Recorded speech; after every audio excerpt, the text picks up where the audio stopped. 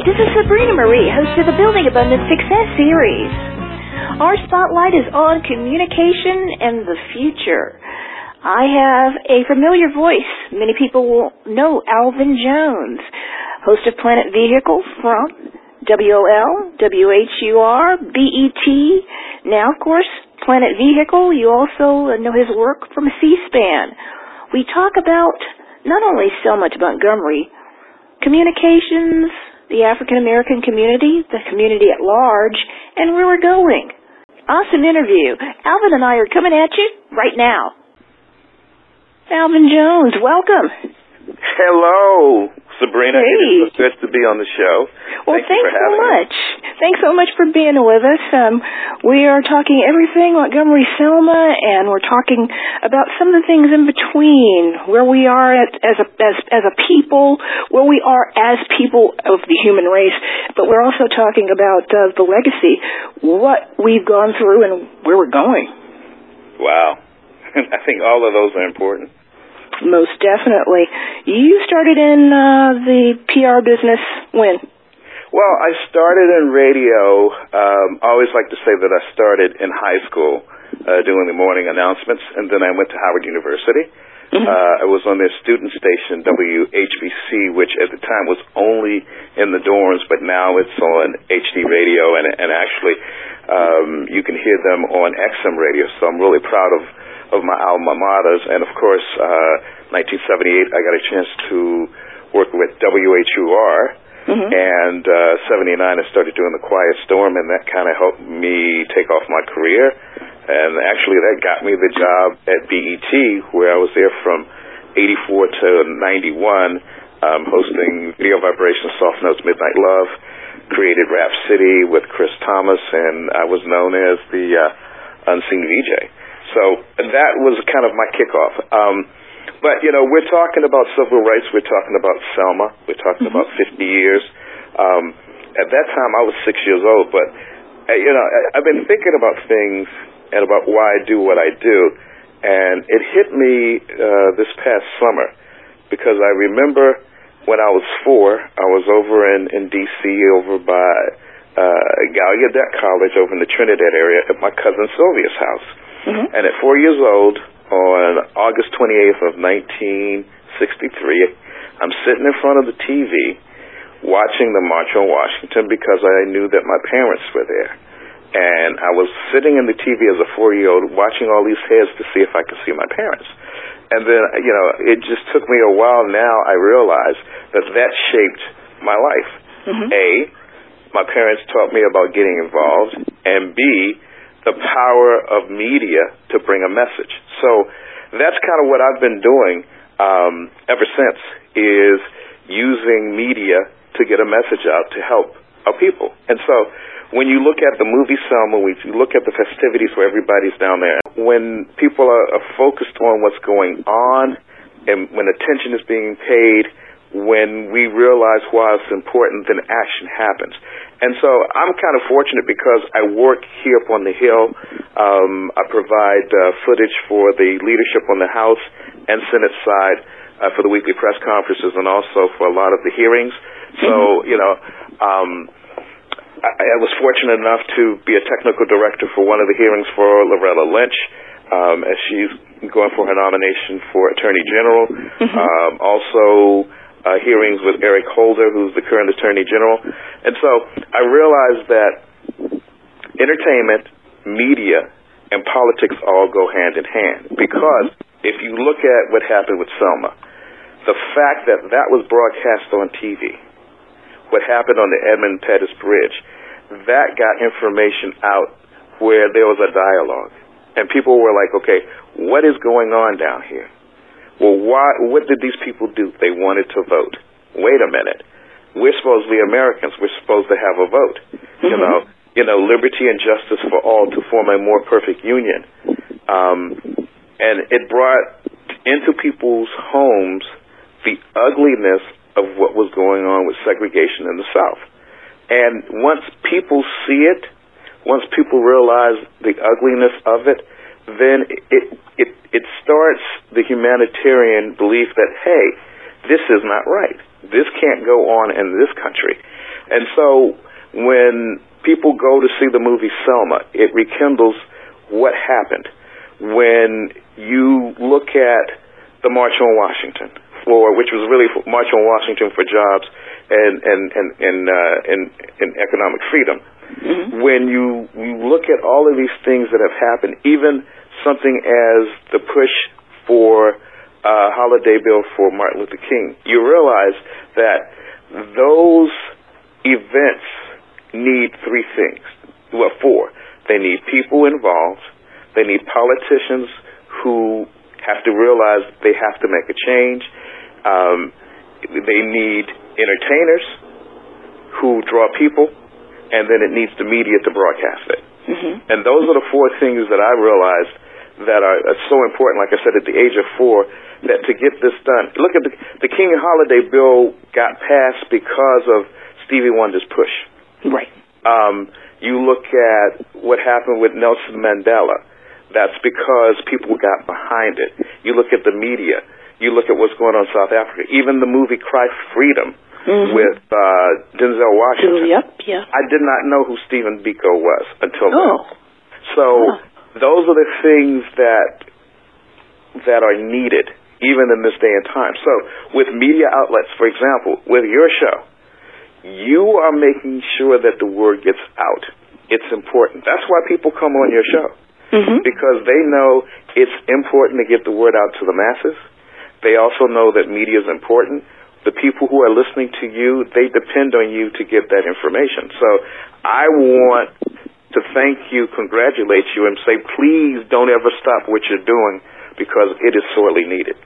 Well, thank you. I don't plan to stop. I don't plan. I know my listeners would be asking, those of us who are history buffs, the black media had a lot to do, and of course the black church and the community all together making a lot of the March on Washington. You can even go back to the Pullman Porters. You can go back to the Harlem Renaissance. Yep. Anything from Marcus Garvey Ford, we had black press within the mainstream of the black community and communities in general.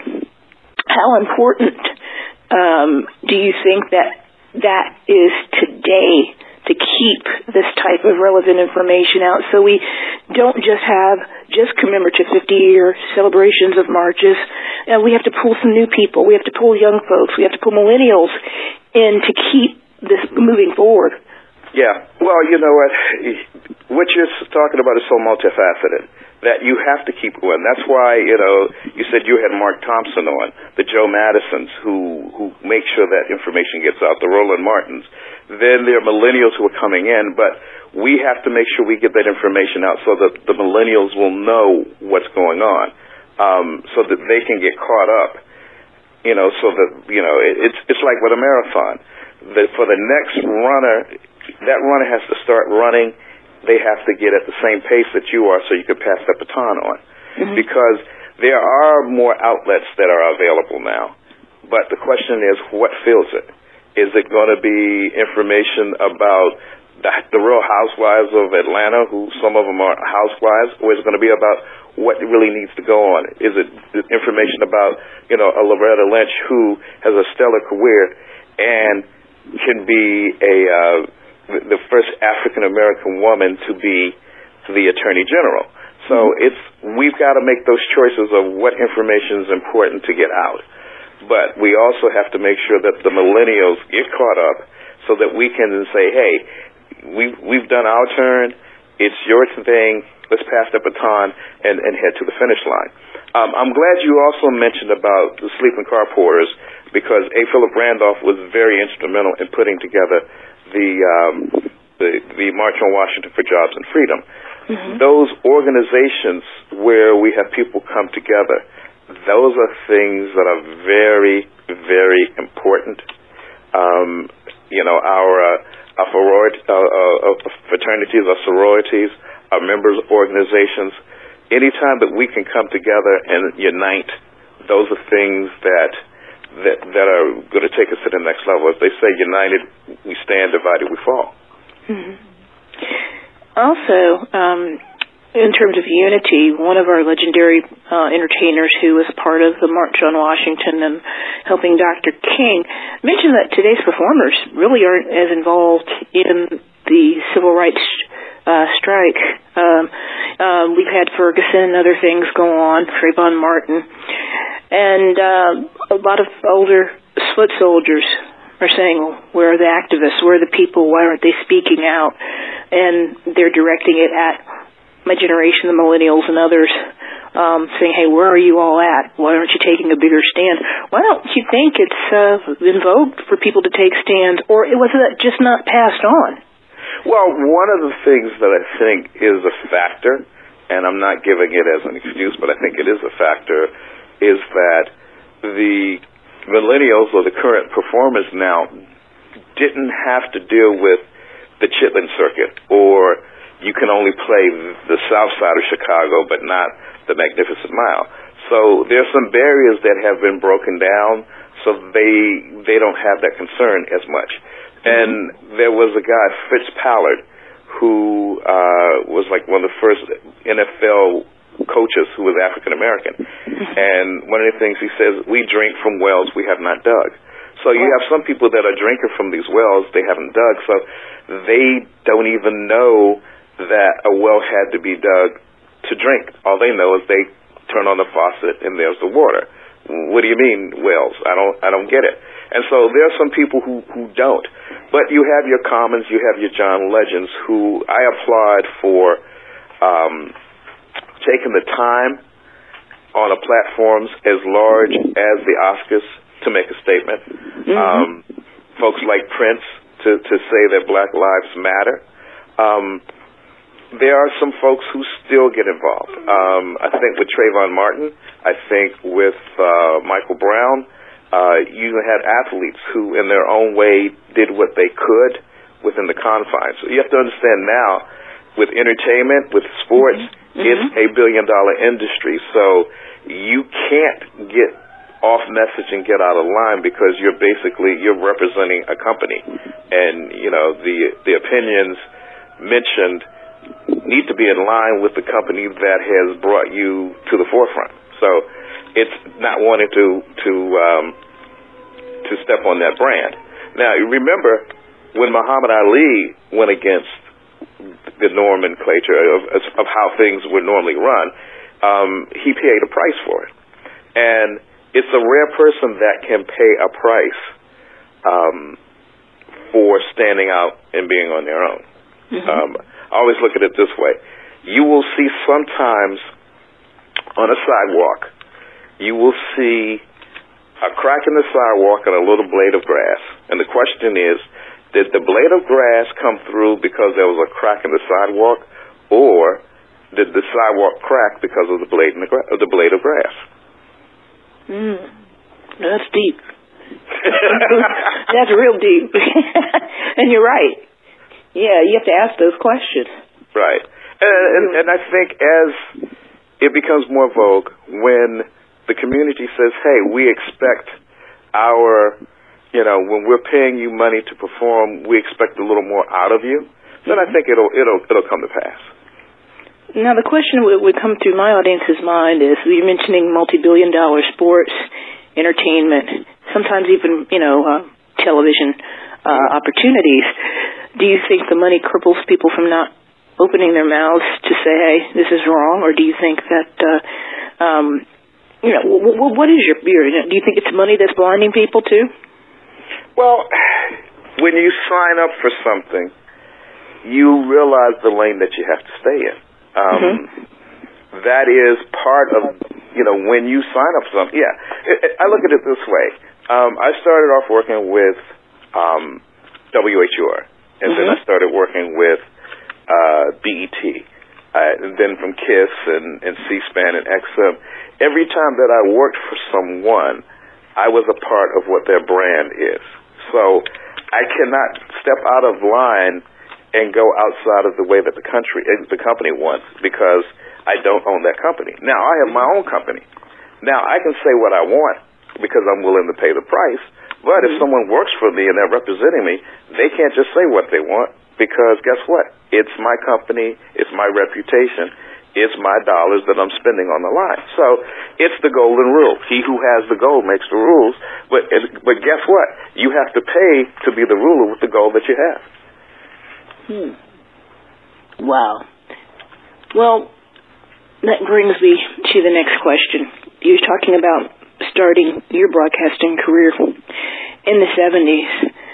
We had many more newspaper and radio outlets to put information within our communities, African American, multicultural, you name it. Today that's dwindled down. Even some of the big places like BET and others, they're not even owned by us anymore. That's one thing that happened within the last 100 years. We were able to have a Harlem Renaissance to hire African American middle class, etc. And these people patronized not only the restaurants, the magazines, newspapers, etc. We don't have that as much. How can we still get information? I think that the black media is vitally important. Well, the black media has been important. It's important. It will always be important. But the black media takes on different things. There are websites now. There are video channels. There's a thing called BOSS, which is I get their information about sports, and they give me information I may not get on ESPN. So the question is, how do we find this information? And to me, the great thing about Google is you can say, type in something, I want this. Or even with Siri, with iPhone, Siri, get me this, boom, boom, boom. The question is, are we willing to look for it, or do we just want it to fall in our laps? There's so many things that are going on. I mean, if you think about it, I have a company with the Alvin Jones Communications Group. I have a car show, which is on TV, and a website, planetvehicle.com.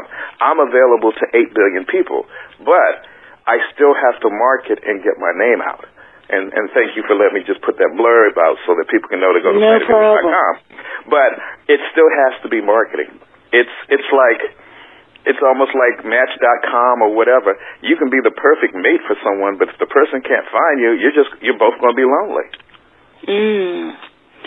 Yeah, you're talking about ownership. I love talking about entrepreneurship, ownership, and we work with WOL, WHUR, my alma mater over at Howard University.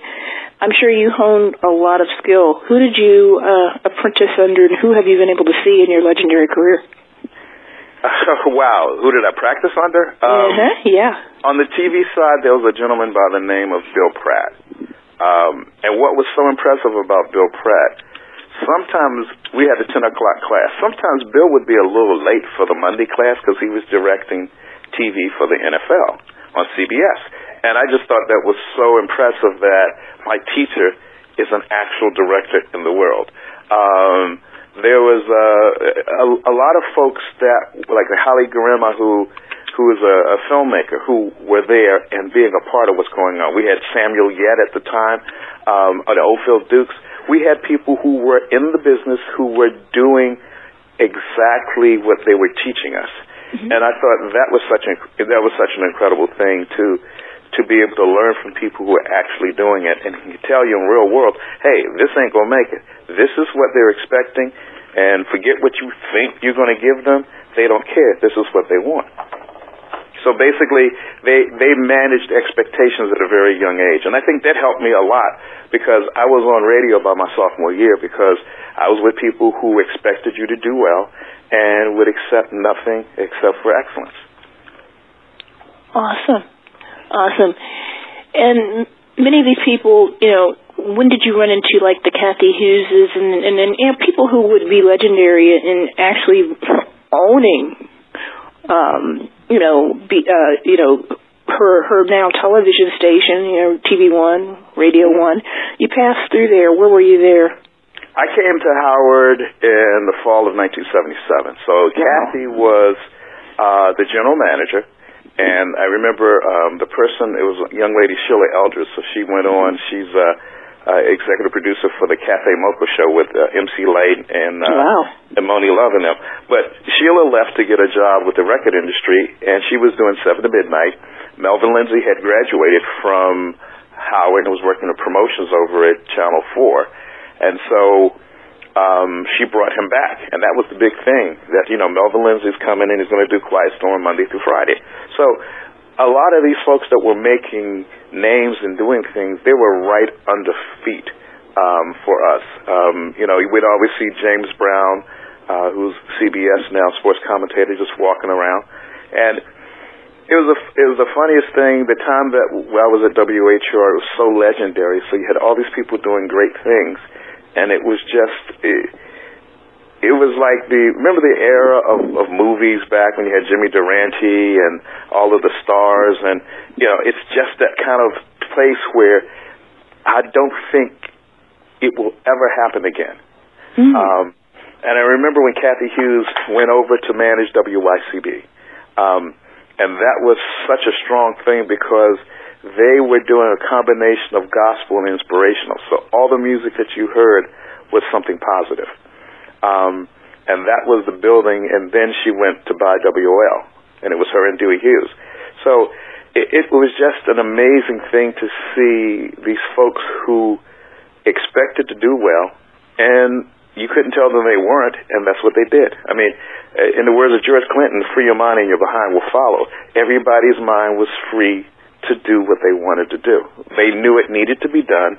They weren't going to wait for somebody else to do it. They said, look, if it needs to be done, and I know it should be done, let me just do it.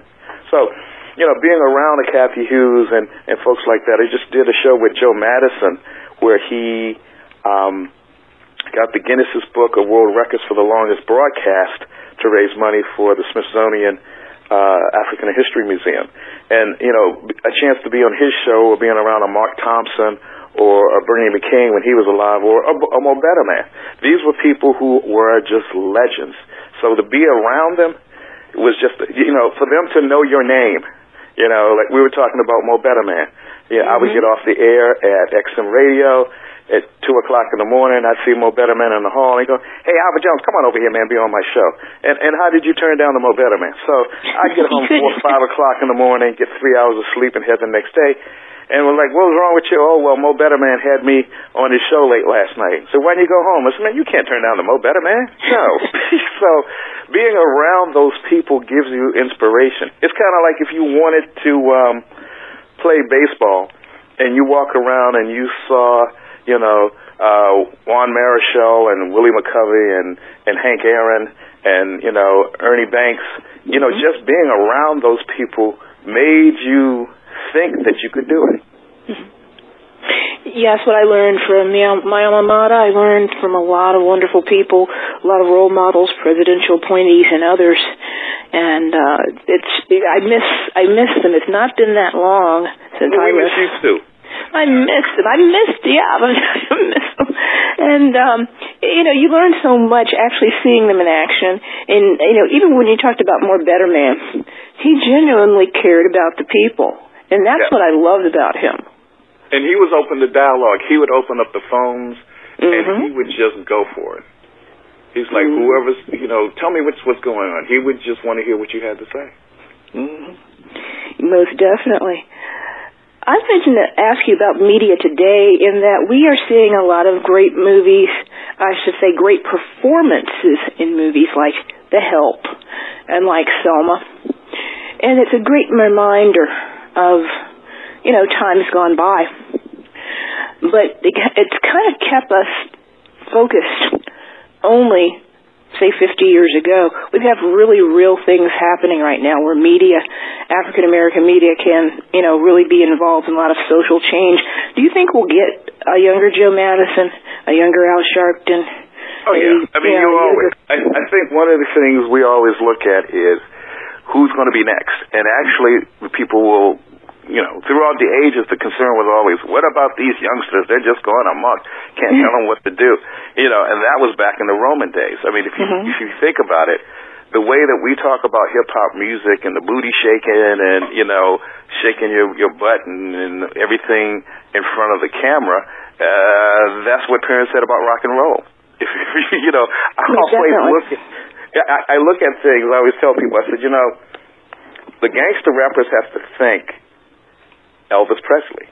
I said, because Elvis, back in the day, they were upset because Elvis was shaking his pelvis. And they didn't want him on TV. But Elvis got so large that they had to show Elvis shaking his pelvis. So when you see rappers, with the fingers in the air, pretending like they got guns, they couldn't have done that if Elvis hadn't, led the way. Because think about it. If they didn't want a white man shaking, moving his hips, what makes you think they would want, 5 black guys and wife beaters, riding a 6'4", throwing up money and carrying guns? So I always look at folks who think that they're blazing a trail, and it goes back to what I said. They drink from wells they have not dug. And so that's why you think, because rap you're mentioning, it started out message music, and then it got to be something else, say 20 years ago, where now we talk about what's going on 50 years ago. Oprah just had an event where she had civil rights people. She also had the Smokey Robinsons and the Berry Gordys and others who were first in their industries. I guess you can put Ed Gamble and Huff in there. Yeah. The music. So you got to put Gamble and Huff because they were the ones doing the message music. That's right. The message on music, Clean Up the Ghetto, Wake Up Everybody. And, even songs like that were message songs. They say, hey, don't call me brother, 992 arguments. Put Your Hands Together, Love Train. These were all songs that had messages that people could relate to. Even, their musical offspring like McFadden and White Hood, Ain't No Stopping Us Now. But those are uplifting messages. What we've seen really in the last, 10 years or so, we've seen some positive things. We've seen the John Legend and the Commons, and there are others out there who have some great message music. But the images that are coming across our television where African American men are concerned is very painful. To watch a legendary comedian and entertainer go down with accusations of things going on, that really hurts. What do you think's going on with the image of African American men right now? Well, let's say a couple of things. And there's a person you haven't mentioned his name, and I won't either. But there were just so many accusations, and that's hard to say. It's painful to have it brought up. It's painful to think that person did what he did, but it's also painful if it's true that he did it and women were victimized and were held silent for such a long time. That is just a painful situation on both sides. I just ask that the truth come out. Right. And once it does, let's, if he didn't do it, let's move on. If he did do it, let's figure a way to get it rectified on both sides. How do we heal the people that have been affected, and how do we get help for the person who is doing the affecting, if you know what I mean? So, there's always going to be, America has this love-hate relationship with celebrity. And it just happens. One hand has the helium to blow your head up, and the other hand has the needle to push it out. So it gets to a point where here's what I was taught. Before I even got on the radio, I was told that, hey, you know what? Half the stuff you get credit for, you never did, and half the stuff you get blamed for, you never did. This is the sacrifice that you've made to be in the public eye. And you have to understand that they can love you one day and hate you another. That's just the way the business is. And it's one of those scenarios.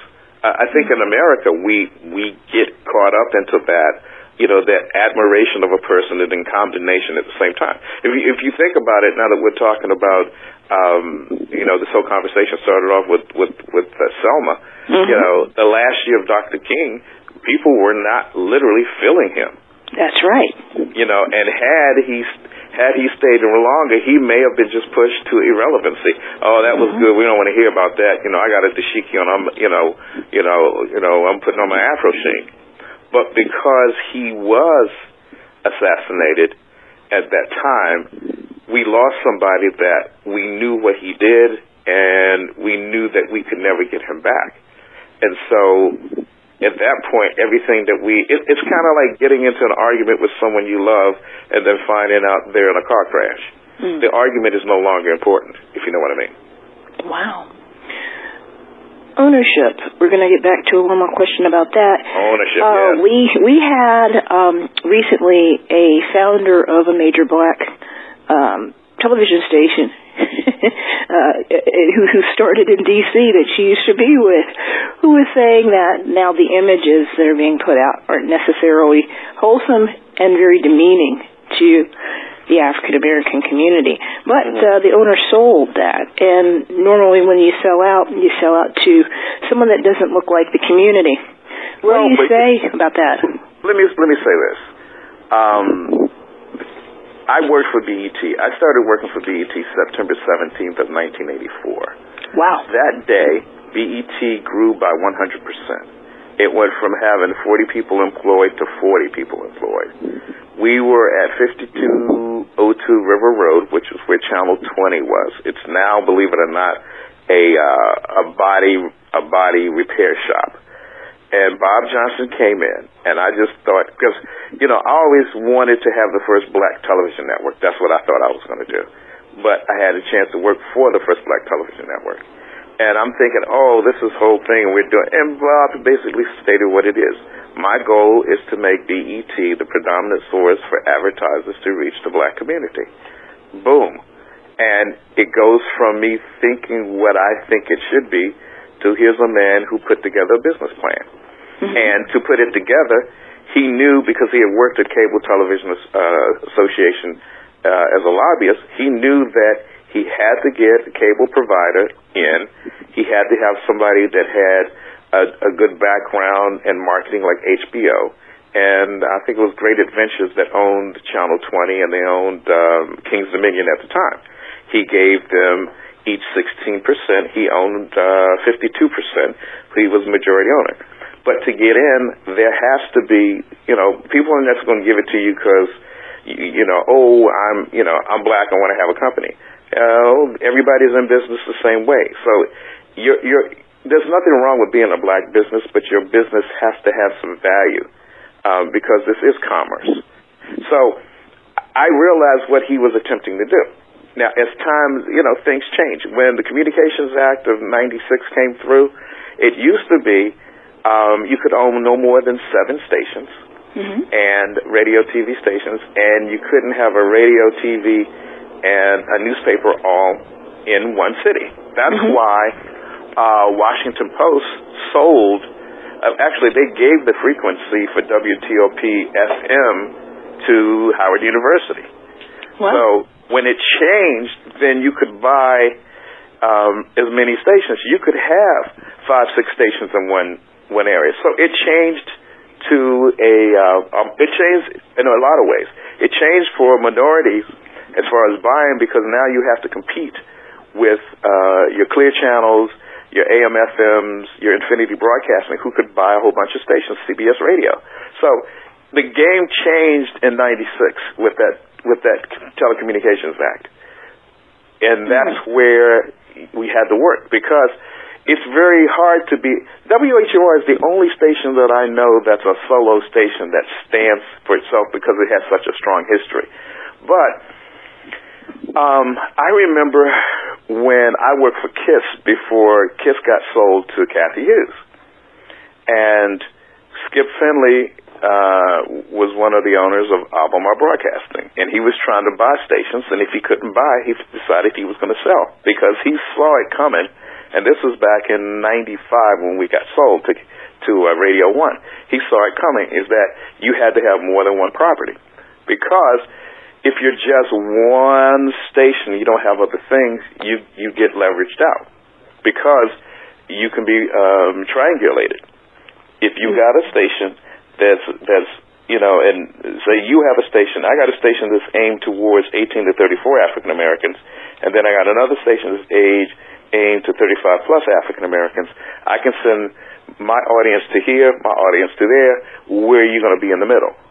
You're one station. So those were the things that happened, that you had to be a part of the team. You had to be with someone. So BET could not stand alone by itself. If you look at all of these channels, they're all part of something. Even radio, TV1 is partly owned by Comcast. Wow. So there is no way that you can get in without having somebody else who's a major player. You've got to get your station on the cable outlets for distribution, and those cable companies, they want a piece of it. We have a lot of internet television. What do you think of the future of Hulu and, Revolt and all the other ones that are coming up? Do you see that this is going to be the new explosion in television? Because people are getting their information really on their iPads, iPhones, and Nooks and all these other things right now. Things are changing. Well, it's two things. It's marketing the product, and it's how you market your product, how you position yourself, and getting the word out. And like I said, I know from having a TV show and a website, I constantly have to market, because I think I got some of the best programming in town, but it doesn't matter if nobody sees it. That's right. And, if it's kind of like, I could be Cinderella. If the prince is looking for me and I'm Cinderella, but there are 500 women at the ball, I need to have a silver slipper, a glass slipper, or something that makes me stand out. Other than that, I'm just one of 500 women trying to get the prince's attention. You're right. Are you on the internet? We're on the internet. We got PlanetVehicle.com, but we're also on Channel 7 here in Washington, D.C., which is now owned by Sinclair Broadcasting. Even with that, within the last year, Channel 7, which used to be Albritton Communications, got bought by Sinclair Broadcasting. So there's a lot of, you have to be on a big team. Doing it as a standalone doesn't work anymore. Wow. And you're going to continue to own, but have you decided, I know people are kind of coming to you now. They see the success that you have. Where do you see Planet Vehicle? Where do you want to go? Well, what I want is it to be manageable. I think a lot of times people want something to grow larger than what it is. So with the brand, what we've done, if anything, it takes about 5 years to show that we're 4.5 years into 5 years. They always tell you that business doesn't turn a profit for 5 years. Matter of fact, I've got on my desk here a dollar in the loose site from BET when they made their first profit. So I knew that the things that I saw for Planet Vehicle weren't going to happen until 5 years. So we're now getting close to that. What I want it to be something that is manageable, something that has an audience appeal, and something that can be scaled up or down depending on what's needed. Because I think a lot of times, sometimes people have something that's good and they don't have the ability to expand it. And sometimes they may have a tendency to make it so large that when things change, they can't make a change quick enough to adapt. So I always tell folks, if you want to make God laugh, tell him your plans. I have a plan.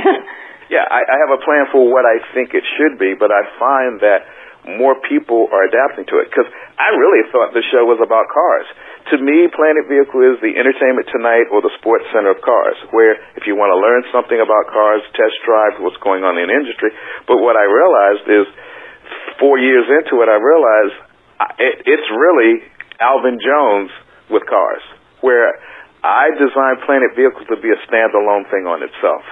And people kept saying, you're going to have to be the personality who drives it. So now Planet Vehicle probably will have more of my personality into it.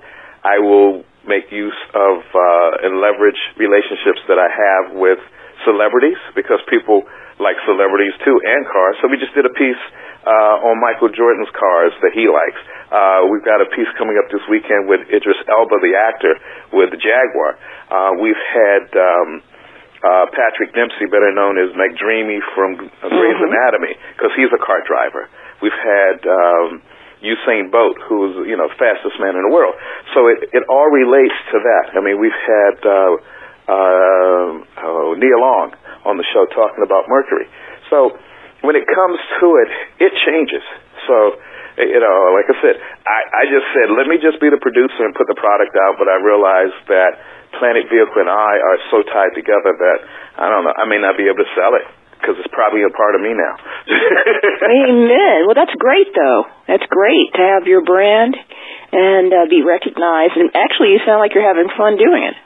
I am, because I'm becoming comfortable with being in front.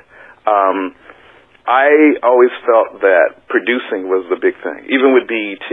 Originally, we were going to have a camera in the studio, but as I started expanding and doing more programming, at one time I had 4 shows on BET, and with that, having to do the shows and to spend the time to be on camera, we started doing as a voiceover, like radio with pictures, and it worked out. The shows became popular, and I could walk down the street and nobody knew who I was. So I didn't have the problems Donnie Simpson had of people following him down the street. Hey, Donnie Simpson, can I get an autograph? So for me, the production part is what I like, putting it together, seeing what it's like, knowing what elements come together to make it work. Beautiful. Beautiful. Anything you want to leave our listeners with? I say be hopeful. Be hopeful, have faith. We know what needs to be done. You know, now that we all agree that these things need to happen, I think there should be scenarios where we as African Americans should support black banks. We should support companies that will take a look at businesses. I think we need to think about starting our own business, even if it's selling, grandma's home, brownie recipe to having a barbershop. Look at entrepreneurship and understand what it is. One of the people that I really admire, and he's been doing this for such a long time, is George Fraser. I was going to say Joe Fraser, but George Fraser. He knows how to say, look, we have all these dots. When we connect them, we have a web, and we look after each other. So that's right. He's the type of person that I've had a lot of respect for, because he continues to do this. And he doesn't have to. George has made his name, but he continues to connect people. He's that person that keeps that steady beat so that we can keep marching. I believe in black businesses. I believe in black consumers. I believe in the quality that we have. I believe in our excellence. I just want us to, if it's a choice of mediocrity or excellence, let's go for the excellence. Let's just, go for it. And don't be afraid to move forward. Don't be afraid to ask for more. Don't be afraid to demand more, and especially from yourself. Beautiful. Thank you so much for being with me. Sabrina, it has been my pleasure. Everybody else has been on your show, and finally I get that call. This is better than Publishers Clearinghouse. Thank you so much this has been a pleasure to just not only speak to another alum, but to really learn about your career. And really, you've been here, and your name just pops up all over the place. It's like, gee, I'm interviewing Alvin Jones. I just tweeted my followers. And they put it on my Facebook page. It's good that people like you, because at first you start off with, hi, I'm Alvin Jones. Who? Then it becomes, what's the guy's name? Alvin, then it's like, oh yeah, Alvin Jones. And then they go, who? So I'm trying to be like the Brady Bunch and Charlie Wilson and I love Charlie Wilson. and Chris Jasper. I want to have a second go round of this. And I know you had Chris Jasper on the show also.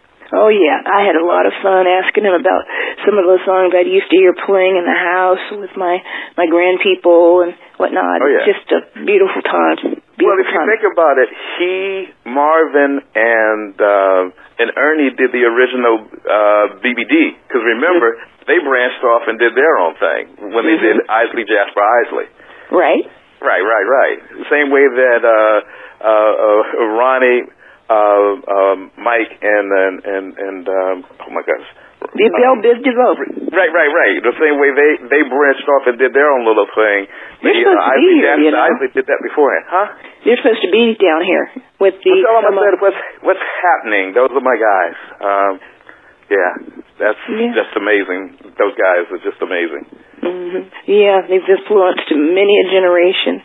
with their beats and their message and whatnot. Oh, yeah. And they'll continue to do so. Jasper's got some great new music out, and you've got a wonderful show.